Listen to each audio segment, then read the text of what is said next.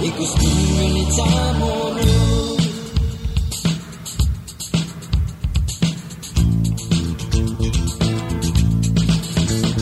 Saan dinalang Chamoru's kita nohu ay senadu kurasonu buta nohu tanu Chamoru.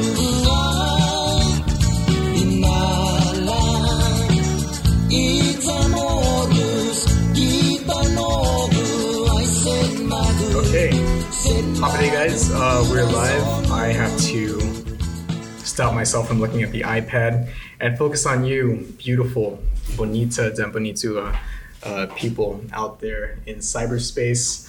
I'm, of course, your host, Manny Cruz. You're watching Fanatsu, and today we're going to be checking in with a former senatorial candidate, lifelong activist, pescador, Gitano dan Gitasi. Si Ned Pablo. Buenas. And then and then we have our friend, of course, Metallic. Or what do you go by these days, man? Metallic. All right. Si Metallic. Yeah, so I guess I'll just put this in the middle since we really only have one camera today. And before we get started, I just want to remind you guys that this show is made possible by you guys. It's kept entirely free and available to the masses because of supporters like Martha Dueñas Baum, because of supporters like Michael Mendiola Garcia. And, we now have 17 or so patrons on patreon.com. I know if I try to name you all, I'm going to mess up you, and I don't want to get into that. But just know that we are all very grateful for your support and for supporting Indigenous and independent media. If you want to become a patron of the show, you can sign up at patreon.com/fanatsu. And it's a wonderful time, really. We always have, every week we try to come up with new content. There's Radical History, Radical Readings, and those are made available to you guys when you sign up for either the Hugo or Tulu tiers for as little as $10 a month. So, si dus masi, we hope to see more of you guys on patreon.com. And yeah, we'll get into it with that. So just give us a rundown, man. It's been a couple months since the campaign. Yes. Where are you at now? What's new? Just getting back to health in the campaign bandwagon. Haven't been able to really concentrate on hunting and fishing that normally was keeping my body very healthy, eating a lot of fresh food. And campaign bandwagon, you eat a lot of processed foods, and it makes your body sick. It's killing us all. Yeah, for sure, man. Yes. It's MGO. Yeah. And Metallic, since the campaign, I mean, have you I mean, GMO, sorry. Kidding. Yeah. Modified. Man, since your Republican campaign for senator, I mean, since my Republican obviously campaign, they didn't flesh out as well as we expected. Nobody liked my platforms. So.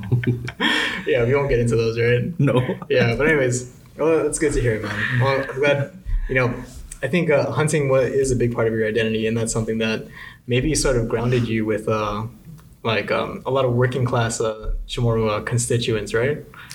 Yeah, my platform was truly, to bring more transparency and fairness within our government. Also, hopefully that we can start protecting our natural resources of the land, the water, and the sea. Conservation and preservation is very important. Right now, we're living a lifestyle that, we're so dependent in eating everything that's being exported. And, look at with this federal government shutdown, you got people with food stamp that are on limbo, Section 8. Yeah. Federal workers that are not working or getting paid, they can't even buy food. I'm pretty sure right now this weekend, there should be more hunters and fishermen out there, especially if they're federal workers. If not, self-sustainability, right? Yeah, I did a quick media scan before the episode today, and I think our new governor, our new Megahaga, our first Megahaga, really, Lilian Guerrero said about, $11 million in federal funds might have lapsed because of the shutdown so far. So, I mean, you can imagine what kind of effect that has on our community, which is already disenfranchised, you know? So, and let that be an eye-opener for all of us living here in Guam, because if you're not feeling it really so much now, let's say Trump doesn't get his wall within this month or next month. He said he's going for years, so this is the long haul. Can you even imagine if we have like a conflict or contingency somewhere, and it just affects the shipping and the food, the commodity coming in? You know, right now the island is overpopulated. I'm not sure, you know, at this point, if anything bad was going to happen, how we would ration and how would the federal government ration us when that time comes. Yeah. You know, we're so comfortable right now, but we're not trying to prepare ourselves for that day when it comes. Everyone likes to say, oh, what if China comes over? What if the ships stop coming? What if they can't provide the island, you know, the food necessities that is needed, that we depend on, that comes over? And then also, what if, you know, as time goes by, if you guys research more about climate change, you know, global warming. They say global warming is a myth. I'm a fisherman since I was very young. I've tried going diving, snorkeling actually, out in the reef in Gum Beach, Gotna, in Tumum, at age 6. And at that time, it was so alive. You can barely see the blue, the abyss, you know, past the reef. It's all covered with black and green and gray and all kinds of beautiful colors, purple. Now you go there, even before you make it to the channel, you've seen the blue from far away. And what does that tell you? That our fish stocks are depleting. You know, the corals are dying from natural disasters or surges of development. Contamination, pollution, it's global right now. It's real. I've traveled to, you know, Chuk, Ponape, Koshrai, Yap, Palau, and, you know, I've gone to Luther, Saipan, and I've seen the reef that used to be alive even in the early 2000s. Now they're dead, you know, because of so much human impact on our earth. It still has, but it's not as lively and abundant. But we have to figure out how we can make it better, because most of it to me is the pollution. Yes, there is overfishing and climate change. All the stuff that we're eating nowadays is just GMO, genetically modified organisms that, you know, they inject them with steroids, and they feed them the wrong type of foods. They come diseased because they can't even feed them grass. They're feeding them corn and wheat or barley and all kinds of stuff that when we ingest those type of proteins with that kind of protein makeup, it's also affecting our health. Not just the contamination done by the military here in Guahan. Yeah. I think maybe Matalik might have something to say about as far as like self-sustainability, living off the land, things like that, right? Yeah, we're the position we're in right now. I mean, with our population, like, unless we're gonna really make serious moves towards the self-sustainability now. Yeah, the microphone's right there. So maybe can you turn off your notifications real quick, and then yeah, good. Yeah, we need to make those moves now. Like, if ships stop coming, there really isn't a sustainability. It doesn't matter if people know, you know, hunting, fishing, or farming. Like, there's just not enough space. There's not enough here for everybody. So it takes planning. You got to plan now. You got to start thinking about, a garden at every home. Yeah. You got to start thinking about, how much you consume. Not just the fact that you do, not the fact that you need things, but how much of it are you consuming, Think about water. Where are you getting your water, Is it clean? Is it clean? All these things. So you need to think about that. For agriculture, like if we do a Western style monocropping agriculture, like it's not gonna feed everybody. Like that's for industry. Monocropping style Western agriculture is for industry, is for moving a product and moving it off island even, or selling it in stores to mass consumers. It's not about a subsistence diet. It doesn't keep us sustained. So you have to do different kinds of farming too. Get into permaculture, get into forest gardening, do small scale organic But gardens. even at that though, we still have to be codependent with our brother sister islands, because Absolutely. when we get hit by maybe a bad typhoon or natural disaster, also in the food baskets of the world, within just the past 10 years, they've been so affected. Look at the wheat. Has risen in price because of the crop failure they had, and right now we're still paying probably an extra 25 cents. And a lot of them now are saying even it's 100% organic or oats or wheat, and there's so much fillers in it. So we're not eating nutritious food that they say. There's a lot of them that are scandals and lying. Oh yeah, definitely. Especially, we're talking industry, so they're just trying to sell product. Even like telling us it's good for us is just part of their marketing.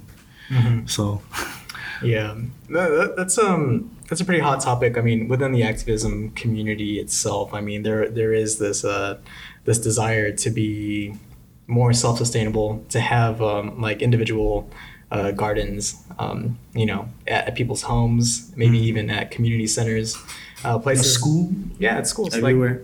Everywhere. Things that make us less reliant on supermarket chains and stuff, and things like things that we have no control over right now. Like our the Jones parks, Act. they should start planting more alligator, the avocado. They should start planting more binibinis, the star apple.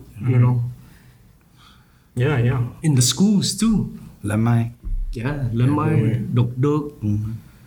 But a lot of the children too, I've noticed, even my kids, sometimes they get tsatsa, but I'll, not really force them, but I'll insist that they at least eat a little. The type of diet that's being fed to them in the schools, it's altering their taste buds and their palate to appreciate our local foods. It's interesting. For nutritional needs, actually, the craving people have for the food they have is because they have a nutritional need, but their body's used to getting it from a particular kind of food, so they crave that food. Exactly. Yeah. So like if our kids are getting that like a Western style diet in school all the time, that's what they're gonna crave. And when we give them our foods, they're gonna say, no, that's not what I want. Because their nutritional need is gonna tell them they want this other thing, which isn't actually even necessarily meeting that nutritional need. It just does in a small way. Like it's like, it gets me all the fat I need. It gets me this protein, but it's not a good nutritional protein or good nutritional fat. Like there's no, it's not a well-rounded food. Well, I don't know. This conversation is bringing me back to this article that I wrote, my parting gift to the PDN, I guess, about Spam and the colonial, heritage of canned foods on the island, and I don't know, man. All I'm gonna say though, for Spam, guys, just barbecue it. Just barbecue it? Eat it barbecue, not fried. That's funny. Like there is like this fondness, I think, that people, especially like who grew up post World War II, there's a fondness that they have for foods like Spam and corned beef, right? And it's sort of odd. But you can sort of understand that they require that for survival at that point, because Guam was completely destroyed by American bombing. They just couldn't return to a lifestyle of subsistence, right? But I don't know, like there was this hard divide in the comments section of that story on the PDN, where people were like, so what? Spam's gonna be here forever. It's always been here. It's because it won't go bad. Yeah. That's weird. That should tell you something. Yeah. Well, I eat a lot of binaru. Yeah. Yes, That's I do good. eat store-bought food when have to. It is getting harder though, because a lot of our land in the north where, it does have an abundance of binaru at one point in the 80s, 90s, and even a little bit within the early 2000s. But now with this hyper development and urbanization, what can we say about that is if we kind of stop progress, well then what is the threshold, and is there certain ways that we can start building now up? Because look at Japan, 90% I think is still intact of their natural forests. They just keep development in one area. But of course we can't really compare their landmass, but look at their model. The leaders need to start thinking of building up so that we can still have natural resource that, believe it or not, it's a doctor, it's a counselor, it's something that you can use to reflect in times of disparity, grief. It's medicinal in a lot of ways with the different type of local medicine. So, you got your pharmacy there. A lot of us, when we look at the jungle, it's like, mosquitoes or whatever, they don't care to really go in it. They look at it more as a threat and a hassle.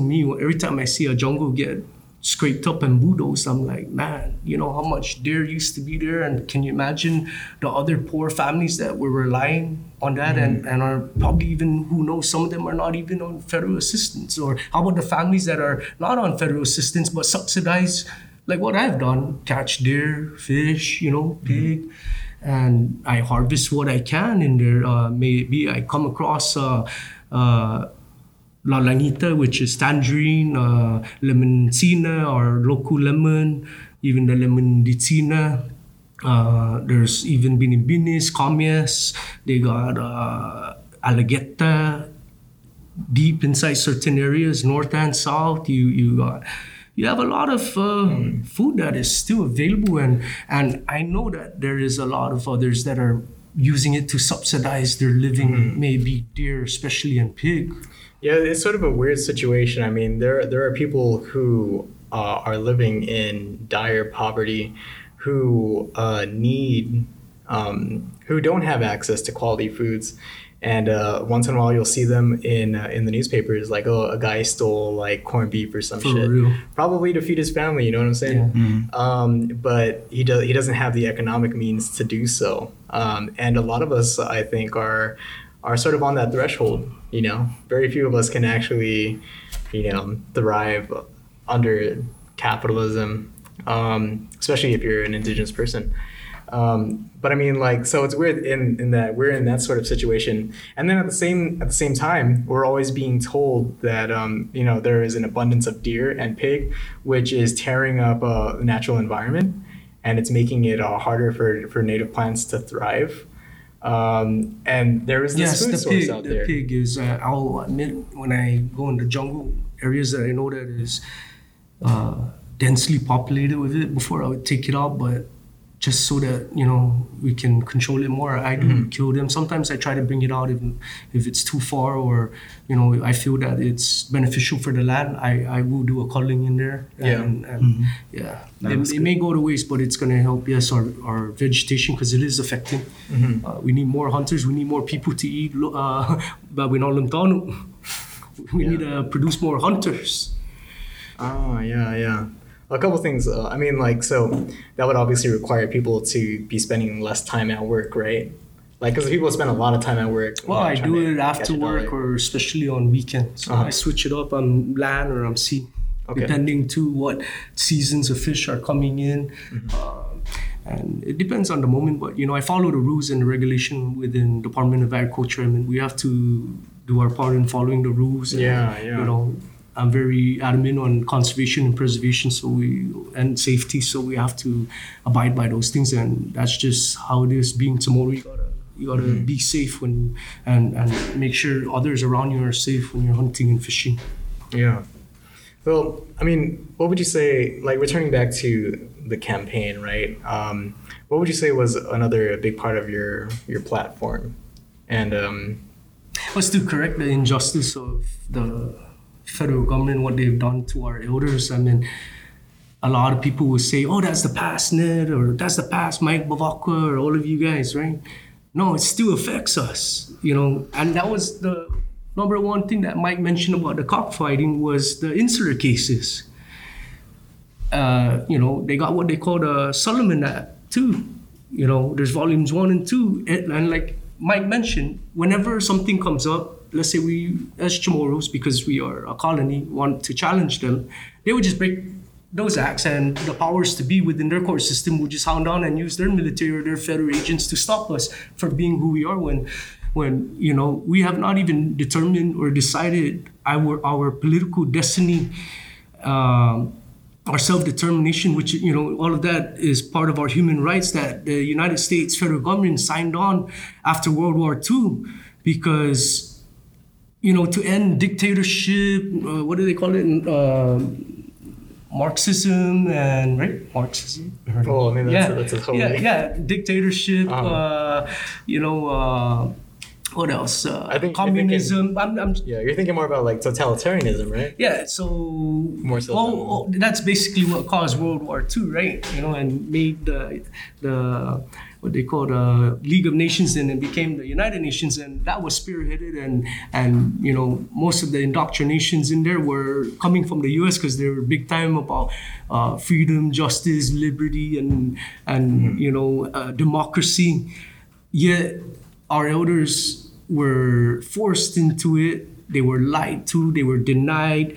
But yet they gave our brother and sisters of Lute, Tinian, and Saipan and other parts of Micronesia, the FSM and Palau, that protection and that right to move forward with it, and only us that we couldn't.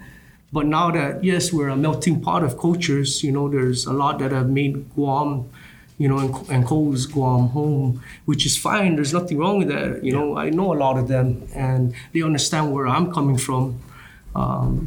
They feel, threatened. It's going to hurt them. But, right now it's threatening, especially the indigenous Chamorros here, because pretty soon we're going to be in the museum. We're just going to be in the history books, the textbooks, when we can still keep it perpetuate for as long as we can, even if it's a modern version. We don't have to go back to our grandparents' time or great-great-grandparents' time. But what is stopping it? What is hindering it? What is preventing it? It's the U.S. federal government, because it's their laws.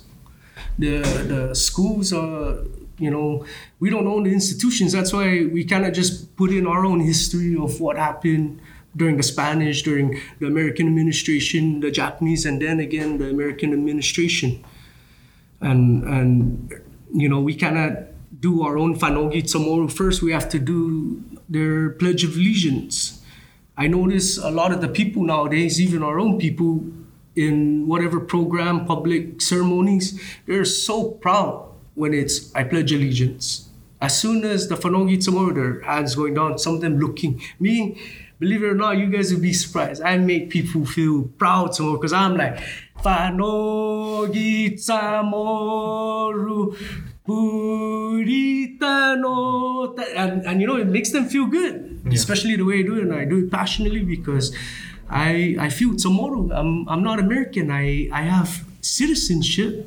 Yes, through their occupation. And, if we're going to be full-fledged Americans, like a lot of our Chamorro brothers and sisters, dream for and aspire for and want, then let's put it to a self-determination vote, a plebiscite. And if that's the case, then let us who are proud, will continue to promote it.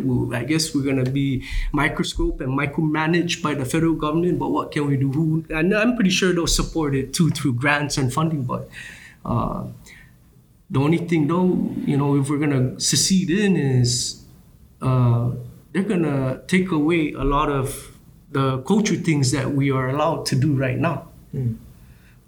It would be constricted tenfold, especially when you start getting people challenging certain funding or things that is to perpetuate our culture, or when recession or hard times come within the federal government, they'll be like, we gotta prioritize this, take away from the cultural affairs or the indigenous affairs, and it's been going on. The Native Americans been going through it, statehood, tribalism. If they let's say, because we have a big source of natural gas in the more towards the central western side of the Marianas. Can you imagine they want to turn Guam, what do you call it, a refinery, and they have to cut a line, cut the earth in between Guam to put their piping going up to Anderson or who knows, Naval Mag. There's nothing we can do about it if we're tribalism, and we won't get compensated additionally as a population and a people and a community here on Guam.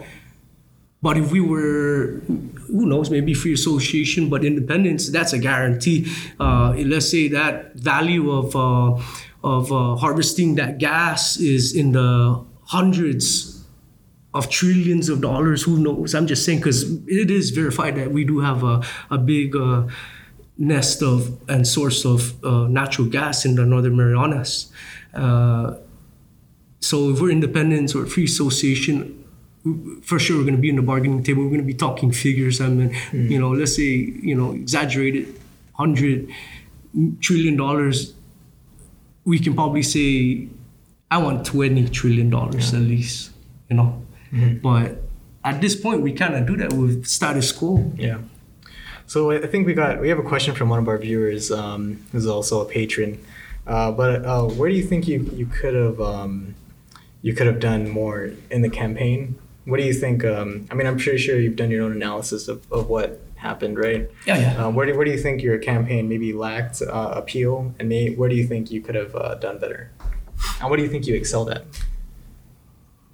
Okay, I made this. You guys are gonna laugh. I know you guys have seen it, but we saved 5,689 Chamoru and Poksain Chamoru. We could have saved another 5,689 or even more if they only knew they were Chamoru and Poksain Chamoru. I see. So I got this quote right from Harriet Tubman. During the Underground Railroad days, I freed 1,000 slaves. I could have freed 1,000 more if only they knew they were slaves. Where I need improvement is I need to tone down a little and figure out how to win the hearts of the people, maybe by the way I start saying things. It has to be more, calm and collective and sincere. I can be aggressive. There's a lot of factors behind it why I can get very, agitated. It's just watching our island, especially up there in Magua, the Finland Godzin area, getting destroyed, and that's a big sustenance for myself, my family, and others, and because of the cultural value of it as well, that I feel is more important protecting the national security within what's already logistically on Guam, because we already have the Air Force, we already have the Navy, you got Naval Mag, you got the communications, and we have the National Guard, So to go back to your question of what could I have done is, I'm gonna have to try to now figure out how I can start collecting the way I'm gonna platform, what I'm gonna go after first, and just stick to, if you want to say a 3-prong, but I like doing a lot of stuff, so I'll call it a 6-prong approach, because there is a lot of issues here in Guam, especially within, our political status, our culture, our natural resources, our language. Yeah. And if, as time goes by, I'm going to try to figure out, what is the best way then we can do this to tackle our governance system. For now, we would have to just use what's available. We continue advocating whatever knowledge and wisdom about, how our political status and self-determination is going to move forward and work. If the federal government's going to use us, let's use them to, we're living in their own system right now. But how can we use it to our advantage as well? It still has to come in play. Interesting. And a lot of it is based on patriotism, if you ask me, and loyalty to the red, white, and blue. But our flag lasts. But there's nothing wrong with that. I mean, what can we do? We are colonized. Even my children are being colonized and indoctrinated because of the education institutions that they go to every day, but they're more aware and awake of everything that I've done, and I've made them participate in. They've questioned it already, questioning me, others, elders, their teachers, and they've come to their conclusion that that we are being taken advantage of.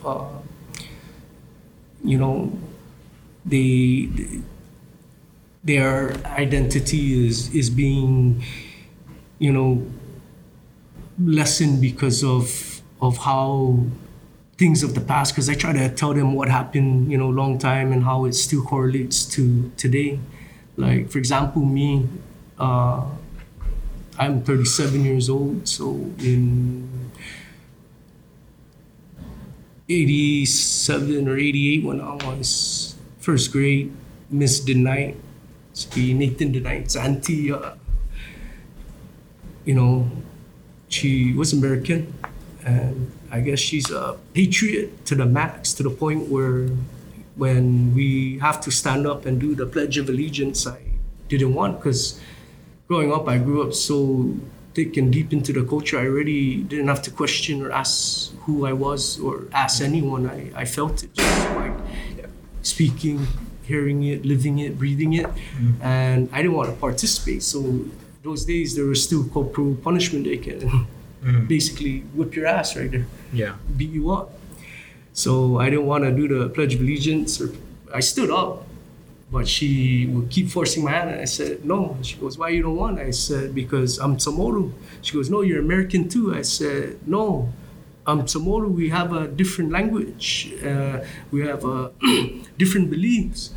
She goes, "No, put your hand up." So she tells me, those days, put your fingers up. She gets the ruler and hits your fingers on the tips. And I didn't give up because, I didn't think that I was disrespecting her or anything. I was just, being proud of who I was.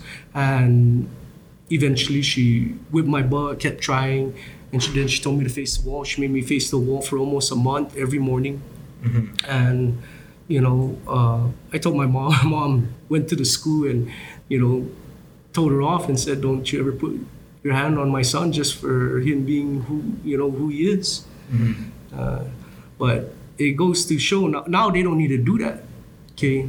Just, you already have the Pledge of Allegiance. Now they're doing the Fanogits more after, which is good, because during those days, depending, some teachers, they only just do, Pledge of Allegiance. Yeah.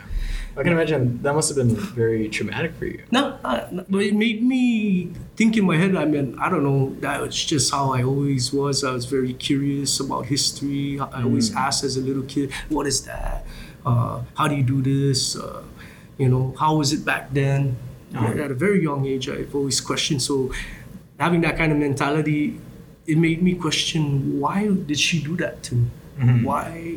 And then, as you progress in the educational system, you move up to middle school and high school. I had some teachers, and wow, they were American, but they probably had some other kind of Education. heritage in them. Okay. And who knows what type of studies in the university or degree that they took up, that they mastered. But Miss Jansen was one of them.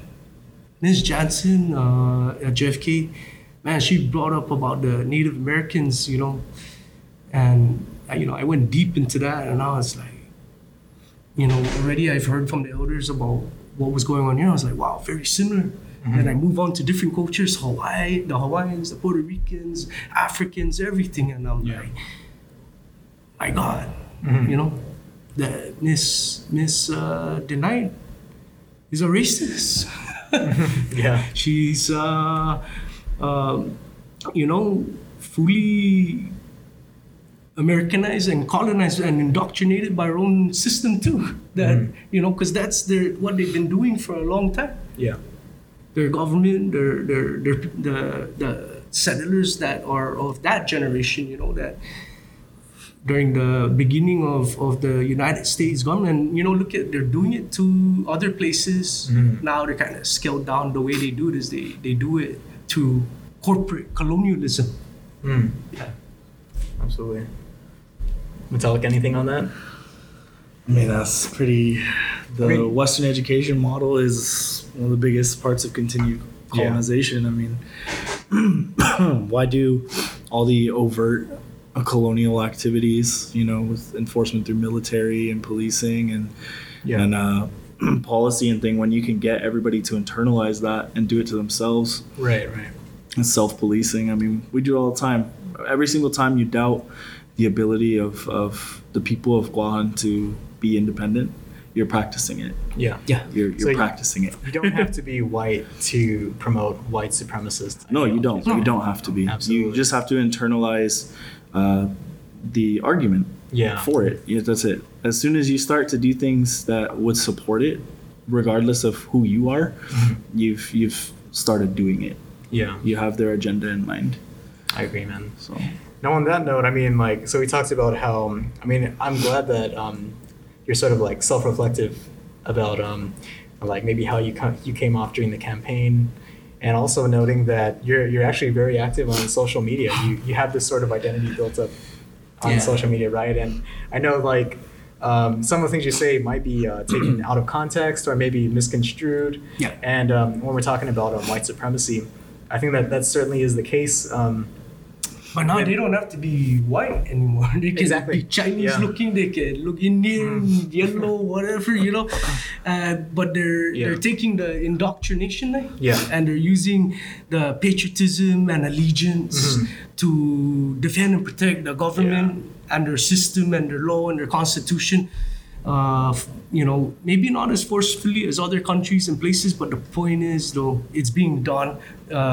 A lot of people don't recognize the injustice, like I'm going to say it again, the imperialism, the colonialism, the colonization, the assimilation, and the indoctrination. It's real. I mean, just tell yourself, I am happy every single day. You're going to be a happy person, right? Yeah. So I'm going to tell myself, I'm an American and I'm going to protect and defend the Constitution of the United States of America, this and that, same thing. How about I'm going to protect my culture, my custom, my beliefs, and our territorial law of Guahan that's in line with our culture, our cultural system. Let's go use some of our culture too, because, if you look at it, that's the equivalent to whatever constitution clauses and stipulations and wording in it. But so one of the things that you caught flack for, or sort of recently, was I think there was a white woman who shared a photo of you standing on the latte at Adaloop. Yes. And I was wondering, and she sort of, in my recollection, I think she sort of used it as a sort of justification, like, oh, see, here's a Chamoru doing it. I think I had a big one on my campaign. Yeah. But I want to know how you handled that. I mean, what would you, everyone's going to say she don't know better. She was sorry. Yeah. Like I said, in my heart, I forgive her. Yeah. But don't ask the people never mind the people. Go tell that area, the Lati and you know the Animus, the Spiritu that are there, even if it's new or old, because the same way that it was made by our ancestors is the same way we're making it through, you know, our heart, our mind, our soul, and our will. So a little bit of your spirit is there.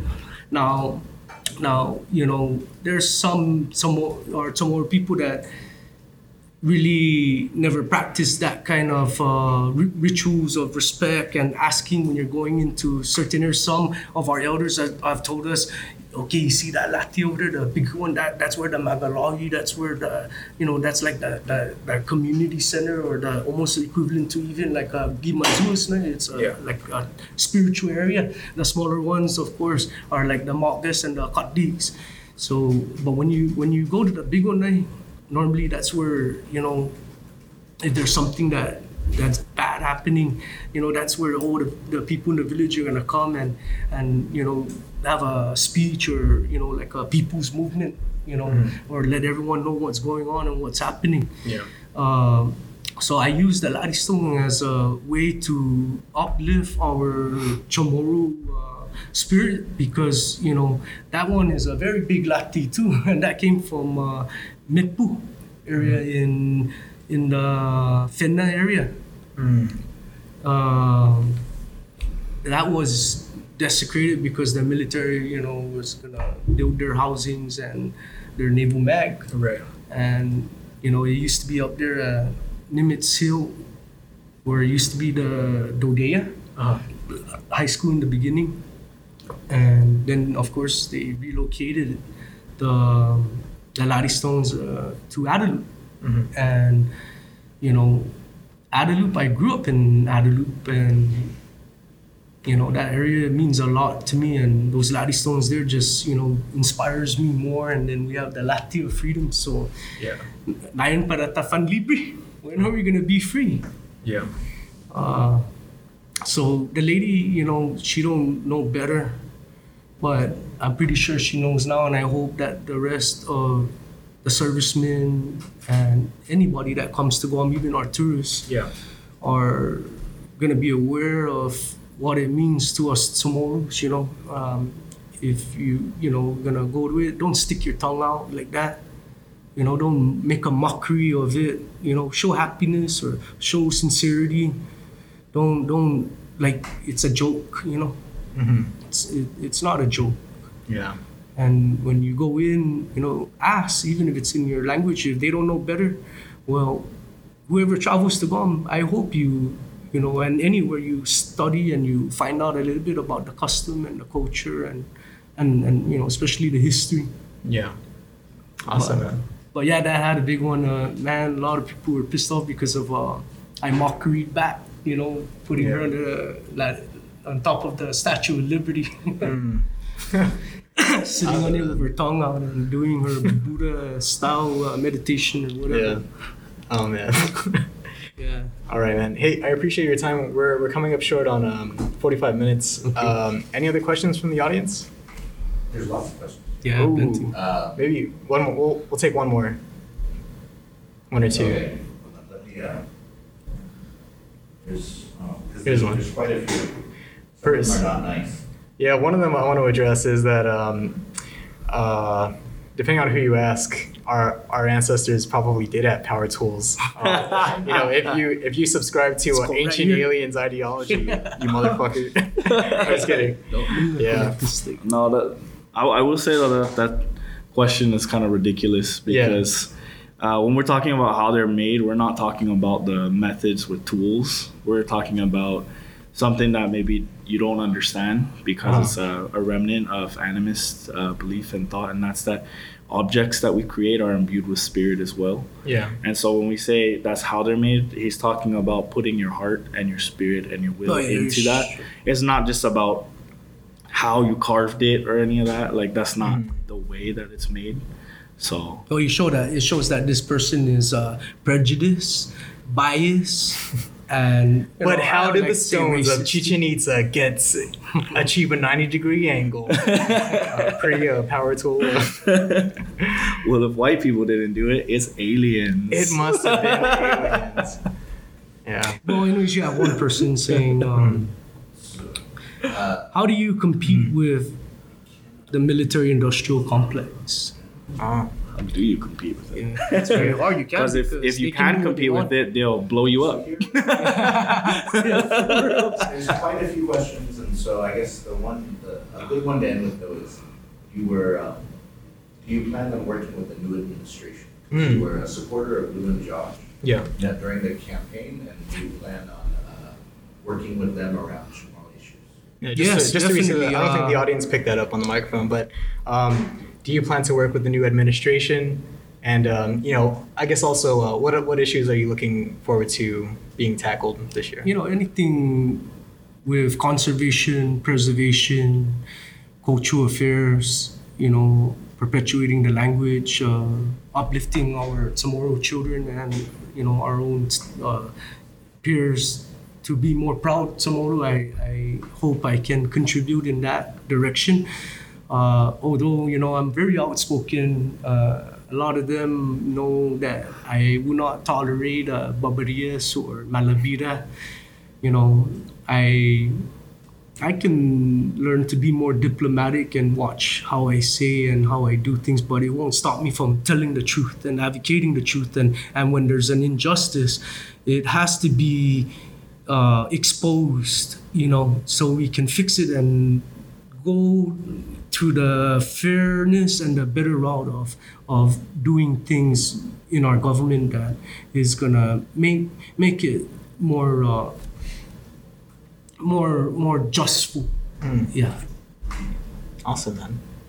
I appreciate that. Again, Tito Masi for taking time out of your day, out of your weekend, away from family. Jangan malagam zu tak lupa be foto jata fan conversation ni tayo ini. Yeah. Mas maligna kumu sablu jan domingo jangan ti pumimiskan halum tahun zu paritasi na tungu zu contentu por favor fans jawab be chogisti talu shuna biyahi. Awesome, man. We look forward to having you back. Yeah. Awesome. And again, we're going to go ahead and record an extra 30 minutes of exclusive content. Again, for our patrons, if you want to support the show, you want to support indigenous independent media, you can sign up to be a patron of Fanatsu at patreon.com/Fanatsu, and we'll see you there. Adios.